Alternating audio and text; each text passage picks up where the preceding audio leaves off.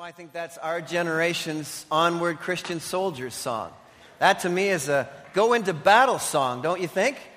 He is able, sing that baby on Thursday a lot of times and pray and read God's Word and watch for the greatness of God to be revealed. He is a great and powerful God. Father, we thank you so much that we are invited into your presence and welcomed here by the salvation of Jesus Christ, who has brought us the richness of your love, not with the blood of bulls and goats, but by his precious blood that was shed in our place. The punishment that was rightly ours was taken upon himself that we might be saved. And so, our Father, we thank you. We are singing songs of liberation and freedom this morning. We are singing with thanksgiving in our hearts as we come to terms in limited ways because of human limitations with all that you've done for us, Lord. But our hearts soar and we are grateful and we are thankful. So, Lord, I pray now that you would turn our attention to the great things you have for us from your word this morning. Feed us, Father. May we be filled with your presence and may we take this feeding from God's word and may it strengthen our lives. And may we take our robust hearts that you produce today and make a difference where you call us throughout this week, I pray in Jesus' name. Amen. Well, how often have you poured out your heart and your soul to the Lord in prayer and wondered if he was listening, if he was hearing you? The agony is so great. You've come before him. The need is so urgent. The cause on your heart is so apparently in favor of the things of God and the cause of Christ. And yet you wonder because heaven seems to be silent. To all who've been there, this section of God's word this morning is really, I think, going to strengthen and encourage your heart. Because we have in this section, in Daniel chapter 9, we're looking there, Daniel chapter 9, verses 20 to 27. In that text, we're looking at the veil that normally shrouds the heavenly reality, which is normally unseen to us, is peeled back. And we get this opportunity to have a glimpse of the unseen. Now, if there is one discipline that we must not ever, ever lose confidence in, it is prayer. And by the way, it is at this very discipline that the evil one attacks us most. It is here that he seeks to set up distractions and activities and frustrations and disappointments that he might get God's people to stop praying. And if Satan can get us to stop praying or give up on prayer, in effect, he gets us to give up on God. That's how crucial this is. And so we have here an amazing insight that Daniel received in prayer. And in reading the Word of God, his heart was moved. In prayer, God was moved. That's what we get out of here and what we know. And you know that from last week in the earlier part of Daniel chapter 9, that Daniel's great heart passion, his great concern was as he looked around himself and he realized that God's people were not ready for a great work of God. They were not ready for a great visitation of the Lord because there was sinfulness in their lives. There was apathy in their lives. There was a lack of concern, a lack of interest in the things of God. And he realized that they just weren't ready for God. And he got down on his knees and he was urgently praying and calling out to the Lord and wondering in his heart, is God listening to me? And in verse 19 at the end there, he says, listen, O Lord, forgive, O Lord, hear and act, O Lord. He's calling out to the Lord. And so we realize that Daniel is laid before God the sinfulness and sin issues. And he puts it there before God. Now, I want to share with you this morning from this text that we're going to read in a few moments, 3 great joys that Daniel gathers from his prayer that are beyond really human description. We'll use God's word and God's Spirit will minister to you, but But the great fear is that I couldn't possibly do justice to the majesty of what is gleaned out of this prayer. And by the way, it's going to take me all day to do it. And but we're going to break that up. We'll come back tonight and we'll go at it again. I'm not going to handle this whole section. It'll be tonight and this morning. And we still won't really even probably plumb the depths of what I want to do with you with respect to this, but we'll see where the Lord leads us on this. But this is such an amazing section of God's Word. God gives us a glimpse of amazing things, and I'll take you there on a journey right now. Let's look at the Scriptures, and then let's make some commentary. I want to pull out 3 joys, as I said. While I was speaking, this is Daniel, and praying, confessing my sin and the sin of my people Israel, and making my request to the Lord my God for his holy hill. While I was still in prayer, Gabriel, the man I had seen in the earlier vision, the angel, came to me in swift flight about the time of the evening sacrifice. Now, I want you to know that the sacrificial system had not begun again. These people were in exile. The temple was sacked back in Jerusalem. But so passionate was Daniel for the things of God that he used the time of sacrifice to be a man of prayer. And he offered up the prayer of sacrifice. The sacrifice of prayer. 3 times a day he was found in prayer before God. And he instructed me and said to me, Daniel, I've now come to give you insight and understanding. As soon as you began to pray, an answer was given, which I have come to tell you, for you are highly esteemed.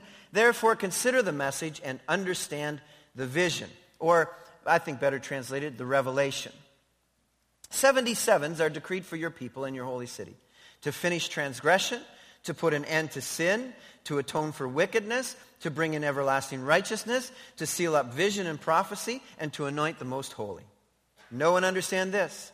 From the issuing of the decree to restore and rebuild Jerusalem until the anointed one, the ruler, comes, there will be 7 sevens and 62 sevens. It will be rebuilt with streets and a trench, but in times of trouble. After the 62 sevens, the anointed one will be cut off and will have nothing. The people of the ruler who will come will destroy the city and the sanctuary. The end will come like a flood. War will continue until the end, and desolations have been decreed. He will confirm a covenant with many for 1 7. In the middle of the 7, he will put an end to sacrifice and offering. And on a wing of the temple, he will set up an abomination that causes desolation until the end that is decreed is poured out on him. The reason I fear that I can't do even close to justice to this text is because verse 24 alone is the whole New Testament in summary. So you can imagine that how am I going to possibly deal with that? But I'm going to take a shot at it this morning. But let me just say to you that as I said, Daniel is praying. He's calling out to the Lord, oh God, hear me. Lord, listen to my prayer. Forgive your people. And the first joy that I think leaps out at him as a result of Gabriel's visitation is that through prayer, we have real connection to God, and through that connection, real perspective and understanding. I like when I looked at this in verse 20 and 21, I realized while there's this time frame, Daniel says, while I was speaking and praying, while I was still in prayer, God sends a message to me. Can you imagine? He says, I mean, if you're wondering if prayer matters, if you're wondering about prayer, this unseen world, the unseen world of results and the reality of the heavenlies is opened up for us that we might see what's really going on. And so he says, while I was in prayer, while I was calling out, while I was crying, while I was urging the Lord to forgive and to hear and to act and to listen, while I was doing those very things, Gabriel shows up. And I realize that God is already sending the needed gifts and answers that I require. Look at verse 22. I have now come to give you insight or wisdom and understanding, because that's what Daniel was going to need. There's an emphasis here, the linkage between faith and the intellect. There's this marriage of the two, where the angel comes and says that God is going to grant you by grace a gift that you might understand the things that he's telling you, because you're going to need that you have come by faith. Although it's a gift, it's going to require thinking about the message. We see that in verse 23. He said, I want you to understand. I want you to consider the message. I want you to think about it. I want you to understand the revelation. When we come to God's Word, he wants us to understand it. He wants us to know what he's telling us. He wants to teach us and instruct us by the power of his presence through the Holy Spirit. And what I love this when I read it, because this is what we wonder about, isn't it? In verse 23, as soon as you began to pray, Daniel, as soon as you began to pray, an answer was given. God didn't wait to hear, as if he needs to hear all that you're going to pour out in your heart. You know, God's up in heaven wondering, I wonder what they're going to say, because I'm on pins and needles that they'll say something that I can. No, God knows exactly. God leads in our hearts. God leads us. As soon as you begin to pray, Daniel, you know, when you were saying, Lord, please hear, Lord, please act, Lord, please listen, Daniel, you really didn't probably need to say that, because as soon as you began to pray, God was listening to you.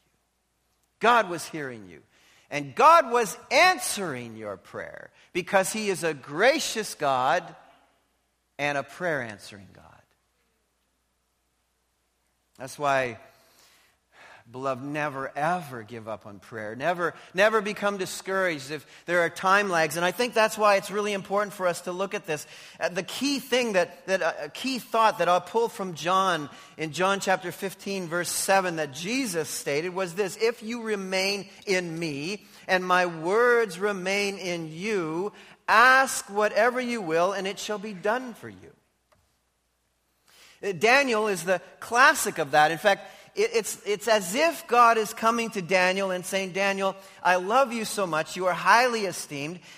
Daniel, since you remain in me, and since my words remain in you, ask away, Daniel. Ask away. Now, make no mistake about this. Scripture is the indivisible companion to a powerful prayer life. If we learn anything from Daniel, we learn that he was a man of God's word. And as he poured into God's word, the word of God remained in him. And when he prayed, the word of God came forth from him. That's what we learned in the early part of Daniel chapter 9. Why his prayer was so powerful. Because he was praying back the theology of God. In order to pray with power, to get answers, to be heard, you must nourish yourself on the bread of life. It's there for you. Because the answer Daniel needed and got was in fact the purpose of God all along. What was Daniel asking for? Daniel was asking for the fact that God would turn the people's hearts toward God. That God would forgive their sinfulness. That was the purpose of God all along, as he's going to reveal and show to Daniel in these next several verses we're going to look at this morning. We need to recognize that God was about to take Daniel on a voyage that was grander and more than he could have ever imagined. It reminds me of the prayer in Ephesians chapter 3 when Paul gets on his knees and prays. And then at the end he says, God is able to do more than you could ever imagine or think, ask or think, in Ephesians 3:20. And this is what happens here. Daniel, if you remember, Daniel is praying about the 70 years of exile. That's all that's on Daniel's heart and all that's on Daniel's mind. He's burdened by that. He's founded in the Word of God and the prophecy of Jeremiah. He's calling out to the Lord. He's calling out on behalf of the sins of his people because he's concerned that the sins are hampering or going to hamper the things that God is about to do. And God is saying to him, Daniel, I'm about to do something that you would have never imagined. I'm about to take the concerns that are on your hearts about the sinfulness of people, and I'm about to magnify the results and the response to that in ways that you have not yet even considered. Daniel, I'm going to deal with sin. But the 70-year thing, Daniel, I want you to consider the message, and I want you to understand the revelation The 70 years of exile is something, and it's important. But I want to talk to you about something that is a grand vision that's going to span over the next 490 years, Daniel.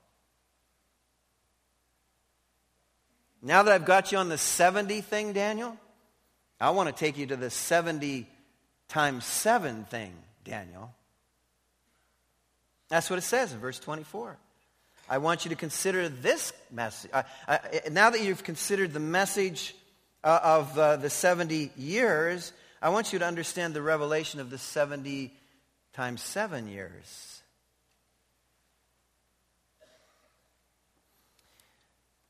You are, Daniel, locked into your localized prayer concerns. I want to take you bigger than that. Because the scriptures are full of the spectacular, the eternal power of God. James reminded us in his epistle that we have not because we ask not. But sometimes we don't ask because we don't know of the great things that God has promised in his word for those who will just simply ask and take advantage of all the things that God has promised us from his word. By the way, this, for the most part, was not going to be new stuff. Isaiah had already talked about these things that are going to be presented. Jeremiah had talked about these things. The prophets who were to follow were going to be talking about these things. Sometimes we're so fixated in our own lives on our localized concerns, and we go to prayer only about our localized concerns, and we don't pay attention to the fact that God has bigger and more amazing things in mind than we could have ever imagined.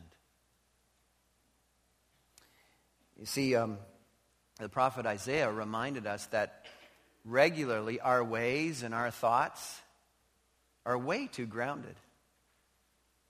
That God looks at the things we ask for and the things that we're thinking about and says, wait a second, my ways are not your ways, and my thoughts are not your thoughts. As high as the heaven is above the earth, so are my ways above your ways and my thoughts above your thoughts.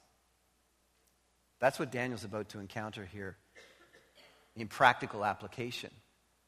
That's what makes worship, spectacular worship, the gathering and the corporate gathering of God's people in worship so powerful and so important. Whether we come together and pour into the scriptures together, or we pour into prayer together, or we pour into the songs of praise together, it causes us to lift our eyes from the mundane and from the day-to-day localized concerns, and we lift our eyes up. Where does my help come from? I lift my eyes to the hills. Where does my help come from? My help comes from the Lord. He wants to get us lifted up because that's where God is. Keep in mind that regularly we are locked into the idea that God is near, and he is that. He's a friend that sticks closer to a brother. But sometimes that's all we want of God, when in fact the Bible teaches us God is a God who's far off and far away as well. A powerful God who sits over the great affairs of the universe. And our lives fit into the great purposes of God for the universe. Keep in mind as well that the last time anybody saw Jesus, he was heading into the stratosphere. Right? In Acts chapter 1, 9 through 11. Men, why do you stand there gazing up into the clouds? This same Jesus who has gone up will in like wise come back, in like manner come back. But the last time we saw him, he was going away, far, far away. He's a God who is near and a God who is far off. And here's the rub, I think, for us practically in our prayer lives. We must resist the urge to become impatient with God when he doesn't act as a personal assistant, cranking out administrative errands according to our fast-paced expectations. That's really what I want to accomplish in prayer. That's what I'm hoping will happen in prayer. Oh, by the way, Lord, I got this thing. Can you take care of that next 5 minutes? And God was taking Daniel away from this, God, this 70-year thing. It's upon us. The deadline's coming. Have you paid any attention? Have you noticed that we're not ready? Have you noticed that we're sinful? Is this exile thing going to be delayed? Because that's what I'm focused on. And I'm focused on the fact that Jerusalem is sacked and the temple is down. And all of those things are really mattering to me. And Lord, as my personal assistant, could you please take care of all of this stuff? Could you please listen? Could you please hear? Could you please act? Could you please forgive? And God says, I've got a big idea in mind, Daniel, that encompasses your concerns, but spans eternity. I think that's why the angels showed up. To remind Daniel that this prayer deal was not about to be grounded in earth, but was to take him to a celestial God dominating the affairs of the universe. And that we should be careful not to get lost in the immediate all the time and forget that we operate in the playing field of the eternal. Nevertheless, on Daniel's heart is still, okay, Lord, but what about evil? Isn't that the question we have in our own lives? I mean, wouldn't this world be great if there was no evil? I mean, wouldn't your day be wonderful if there was no evil? That's what Daniel's coming here and say, this evil thing is wrecking the world, Lord. I mean, you showed me all the visions of the nations and the beasts and horrible nations that are fiercely devouring each other and causing all kinds of carnage and ruining people's lives. God, why don't you just take care of evil? That's what Daniel's asking for. That's what we pray about. That's what we're thinking, God, you're so powerful. You're over all things in the universe. Why don't you just take care of it? And God says, okay, I'm going to. And that's where we go in verse 24. That evil, God is telling Daniel, is going to be eradicated. And eternal righteousness is to be established. You have no idea about the big plans I have, Daniel, but let me just tell you, I've got 6 goals. 6 goals that I intend to accomplish for your people in your city. 6 goals that I have and intend to accomplish for your people, meaning the people of Israel, the Jews, and for your city, meaning Jerusalem. And of course, to the Old Testament saint who is brought into an awareness of this, that's the scope of what's going to happen here. But to us New Testament saints, the realization is that God had an amazing and wonderful plan that was going to expand his purposes to include Gentiles. Ephesians chapter 2 will tell you that. And so he talks now about the 70 years, Daniel, as being just an appetizer. This is an appetizer to get you into something really big. I want to talk to you about 70 sevens decreed. And I'm going to talk more about this tonight, but the 70 sevens is language that comes right out of Leviticus 25, and they were weeks of Sabbath. They were 70 times 7 years, or 490 years. Daniel, there's going to be a span of 490 years where I'm going to take care of evil once and for all. That's what he's saying here.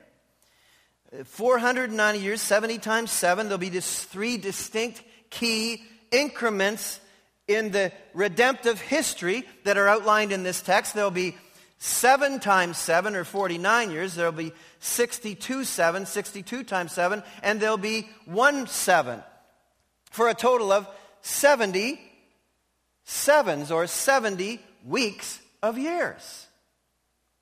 Daniel, this is what I'm going to do. You've seen how the nations have arrayed, Daniel. I've given you great visions of the nations and their response to sin. Now I want to tell you, Daniel, about my response to sin. Now, I want you to understand this message in Revelation. And here are the 6 goals. The first 3 are God's answer to Daniel's specific concerns about sin.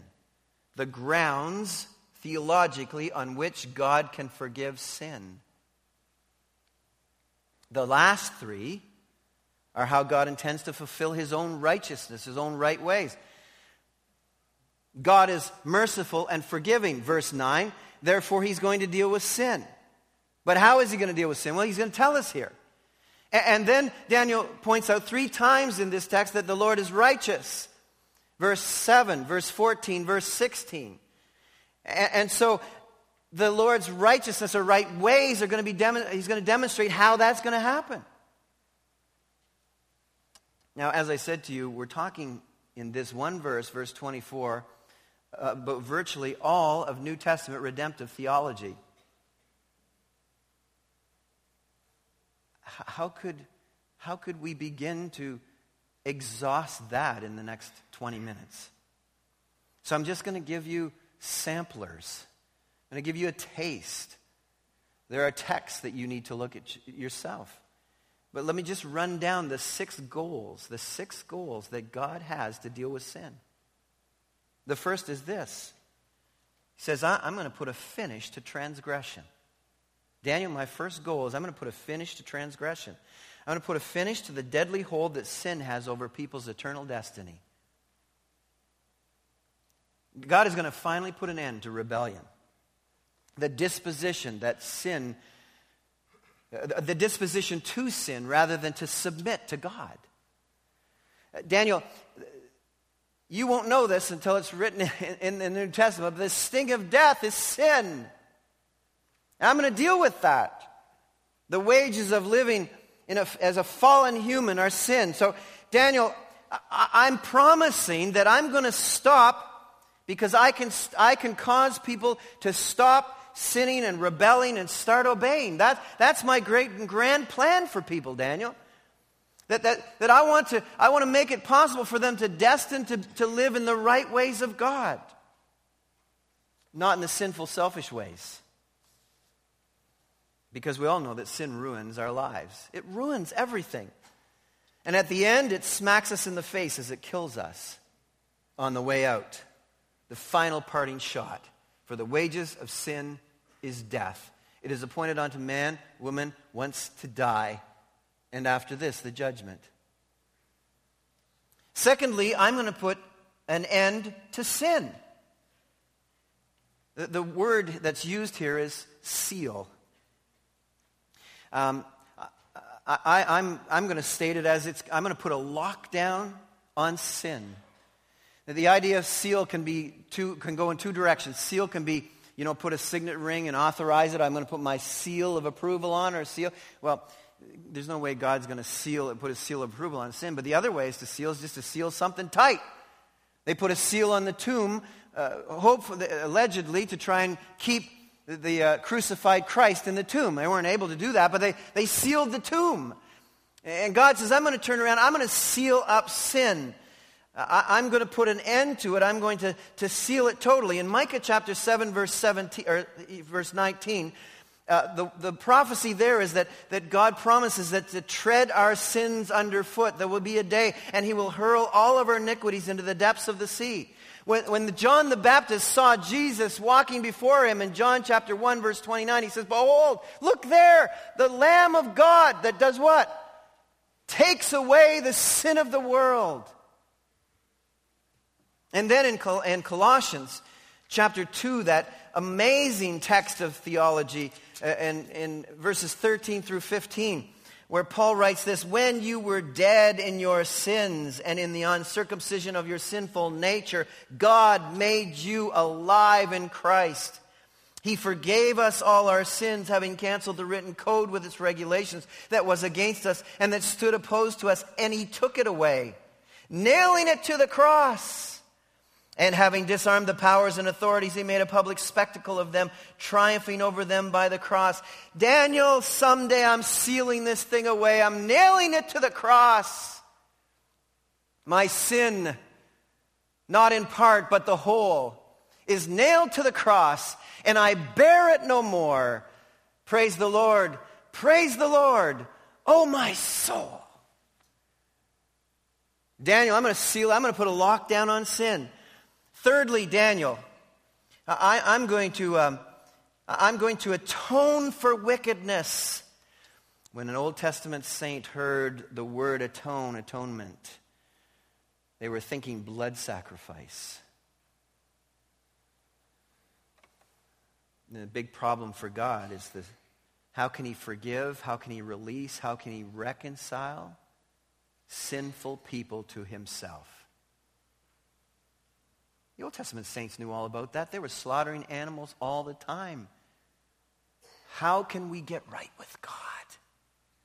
Is it going to be through the blood of bulls and goats? Daniel, I'm going to atone. This is language beyond his imagination. That God himself was going to find a way to legitimately and legally take care of the very big problem of very bad stuff.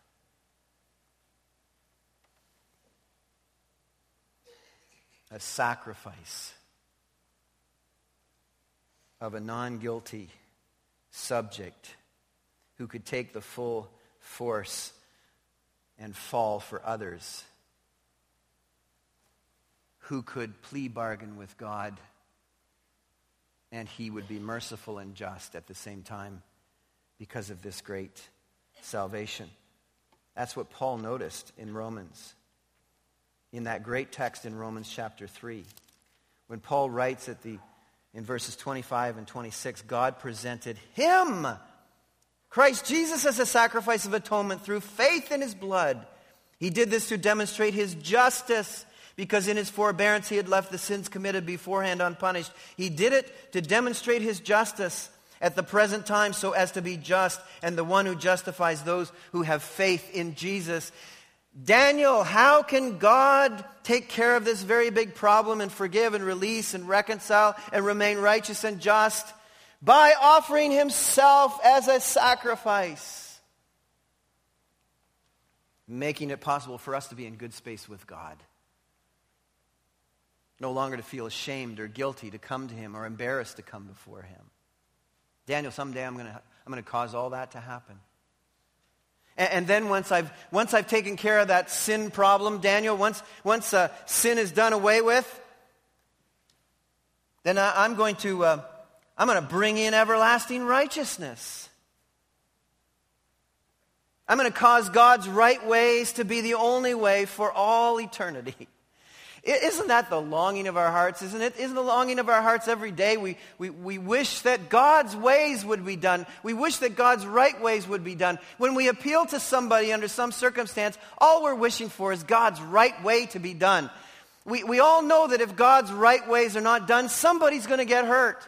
We know that in our hearts, and so it's our longing all the time. And Daniel's longing was that the people would walk in God's right ways. That was the burden on his heart, that they might be returned from exile and walk in God's right ways. And he was thinking, how are we ever going to do this in our humanness? We're sinful. We don't want God's ways. And God says, Daniel, I have such amazing great news for you. Someday, I'm going to make it possible for people to walk in God's right ways. And I'm going to make it an everlasting reality.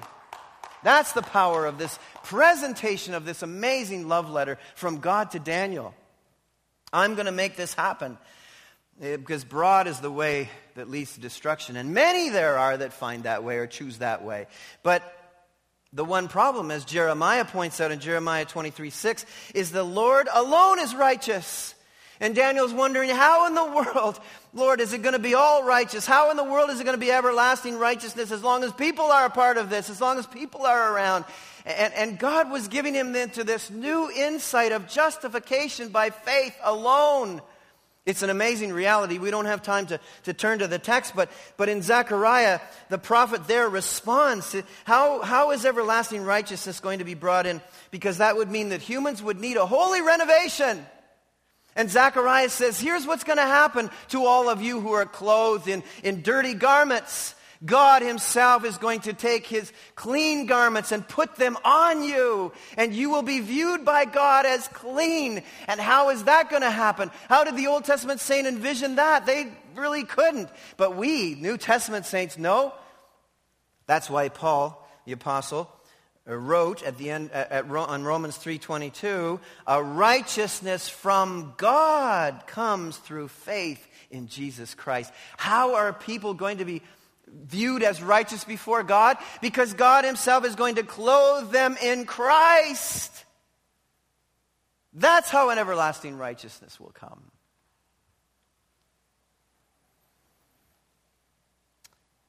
And so, in all of this, the fifth goal, he says, is I'm going to seal up vision and prophecy.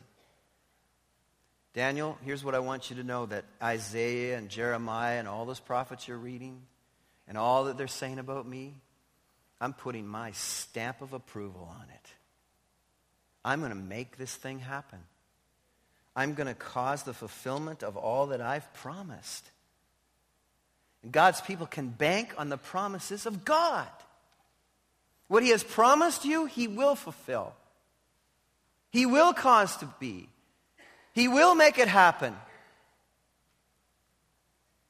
And then finally he says, and to anoint the most holy. Daniel's vision, as you know, was very small. He just wanted the temple reconsecrated. And when he thought of anoint, he was thinking of the full force of God's Spirit. The promise here is that God is going to put the full force of his Spirit upon the person or place of his choosing. And in this case, because he takes us into the next section in verse 25 and on, in this case he's talking about the anointed one, Messiah. All of this, verse 24, is entirely Christocentric. It's all about the coming of Messiah. It's all about what God is going to do through Messiah, Jesus Christ. In 539 BC, Daniel just wanted the temple reconsecrated. And God lifts up his eyes. Lift up your eyes, Daniel, and see the great and amazing and wonderful things that I'm about to do. I'm going to send Messiah to take care of the sin problem of people for all eternity.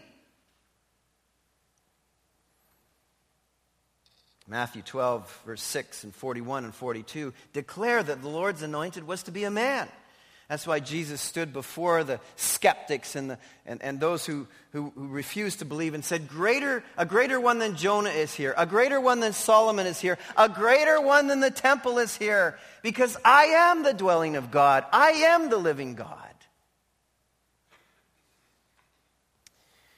And the subject of this prophetic vision, of course, was partially accomplished in the first advent of the Lord, but the full consummation is yet to come.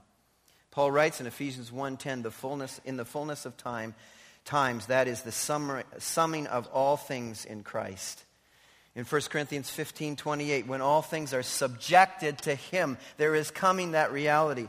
And I've already given you a hint, I've already given you a tip-off of the final and third joy of this morning.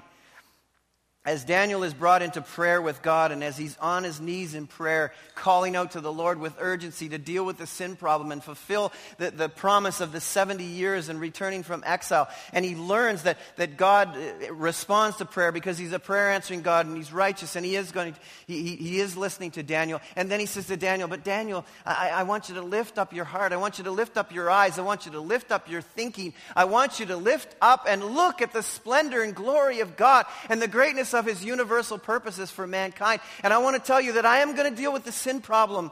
That's the third joy, is I'm going to eradicate sin. I'm going to deal with it. And then this third joy is, and then here's how I'm going to do it. It's going to be through my anointed one. And Daniel, I'm going to tell you that I'm going to give you the mathematics that will be able to detail to the very year when the anointed one will be anointed. The baptism of Jesus Christ. Be 490 years from the decree to rebuild and restore Jerusalem and the temple. And tonight, I'm going to tell you how that math all works. I have to save that for tonight because there are all kinds of stuff we have to look at. But let me just say that there are several things that have to take place here. Sorry, not 409, 483 years. 7 times 69. 7 times 69. So this third joy is the coming of Messiah, and the end is not only promised, but outlined in detailed calendar of times and events. For us, post-Jesus, there is a possibility and temptation for us to go, ho-hum, big deal.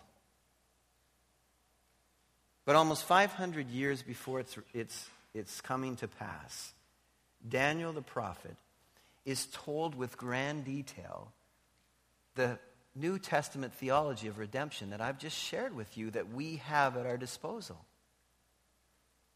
Can you let that set in? I mean, the coming of Messiah is prophesied here in a very powerful way. Prediction of Messiah, his first advent, and the circumstances, not only of his first advent, but the final consummation of all things. Right here. And so I just wrap it up by saying there are 4 things that are pointed out to us here. And we are to know and understand this. Verse 25. Know and understand this, Daniel. From the issuing of the decree to restore and rebuild Jerusalem until the anointed one, the ruler, comes, there will be 7 sevens and 62 sevens, a total of 69 sevens or 483 years. In 483 years from the issuing of the decree, Daniel, whenever that is, Messiah. And the scoffers in Palestine and the so-called scholars of God's word had these very prophecies. They were religious, but they had not invested their life in God, and they couldn't see. And they couldn't understand. And they couldn't know.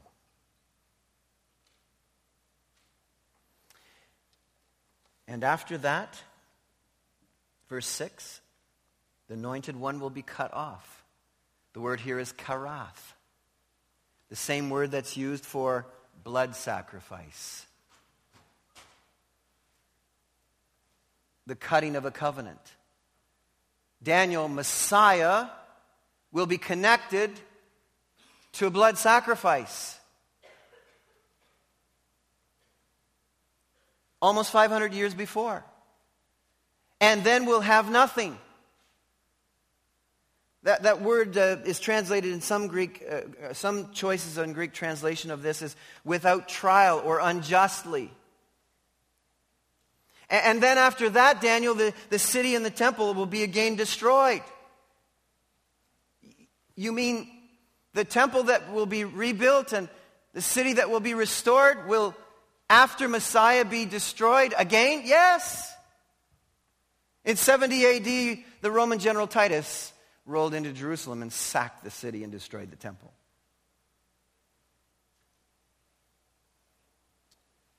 And Daniel, there's one last week in these weeks of years.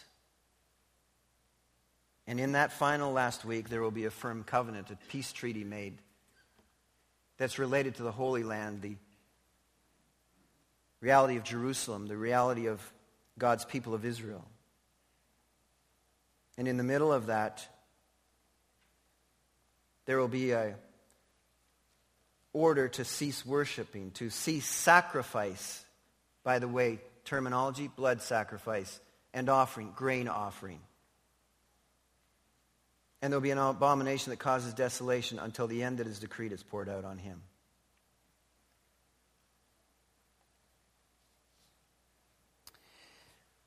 An amazing sweep of redemption history while Daniel was on his knees in prayer that has, piece by piece, been fulfilled with the exception of the final last week. And tonight we'll talk about that. Our Father and our God, we thank you so much for these 3 joys that are really stunning. The joy that in prayer we are connected with you. The joy, Father, that you have promised the end of sin, the eradication of sin. You have come good on your promise through Jesus Christ, and yet there is still coming the final consummation of all of that when for everlasting time, for eternal time, it will be all of the right ways of God. And then this great promise and grand promise of Messiah who has come and has taken care of the sin issue, the sin realities, and then, Father, this prophecy of the final conclusion of all things that is yet to be accomplished. And based upon the veracity of your prophecy and its fulfillment. Of all the things we have encountered here this morning, we have no reason to doubt the veracity and accomplishment of the fulfillment of what you say is yet to come. We realize, Father, that you are the one who is writing tomorrow's newspapers. And you have granted to us insight into the end. And I pray now, Father, that we would recognize what Christ has done for us in this issue of sin, who has liberated us. We are no longer captive. We've been set free. Oh, Father, I pray that we as God's people, as we ponder these things and take note of all that we've covered this morning in this panorama of redemption, Lord, I pray that we will allow it to sink in and cause our hearts to well up with praise and thanksgiving. You have saved us. You have promised to save us. And we are enabled to serve you, no longer rebel against you, and to live in your ways, Lord, through your strength and your love for us.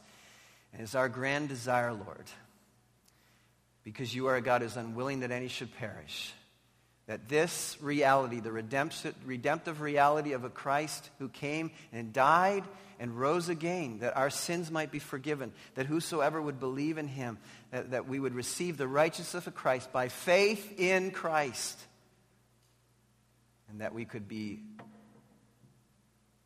brought into your amazing family for all time, forever. To this, Lord, we pay tribute to you as we lift up our hearts in song and as we recommit ourselves to the great cause of the gospel of Jesus Christ. In his name we pray. Amen.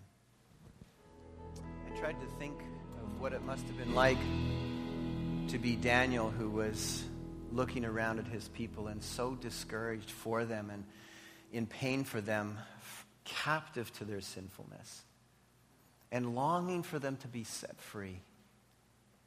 And in this grand moment, he gets on his knees and prays and begs God to do something. And God sends him this majestic love letter of redemption and says, Daniel, I will take care of this sin problem.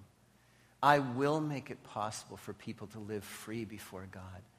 I will bring in my right ways of righteousness for all eternity. And then I thought about all of the scholars, the scribes and the Pharisees of Jesus, the time of Jesus, as they interacted with him, the Messiah, Redeemer, who had come to set them free. And they had this majestic love letter from Daniel. And they failed. They failed to embrace it. And it brings us to our time right now. This majestic love letter of the freedom from sin has been given to us all over again by God's word through Jesus Christ, who died for us. Have you embraced the soul-freeing message of Christ Jesus, who set us free from our sinfulness, to all those who by faith trust in him? That's our burden for those kids up at that university in Durham College who are captive in their sinfulness. This message is for them. If you've never responded to that message, God offers it to you right now, today. Receive it. Let him free you from your sin, that you might serve him for all eternity. Father, what a great, great thing to know that your plan for us was purposed from before the foundation of the world. And you are a God who's just and merciful and a forgiving God and a prayer-answering God, and always have been. That's who you are. And you have dealt with sin through Christ Jesus. And now, Father, it is our privilege to embrace the life-transforming work of Christ Jesus, to live in your right ways. Father, our great desire is that everyone here would do that, would choose that, would receive and respond to that.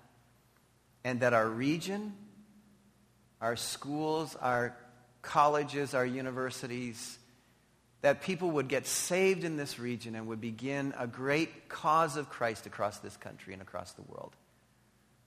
because you have set us free. Thank you, Jesus. In your precious and powerful name we pray. Amen.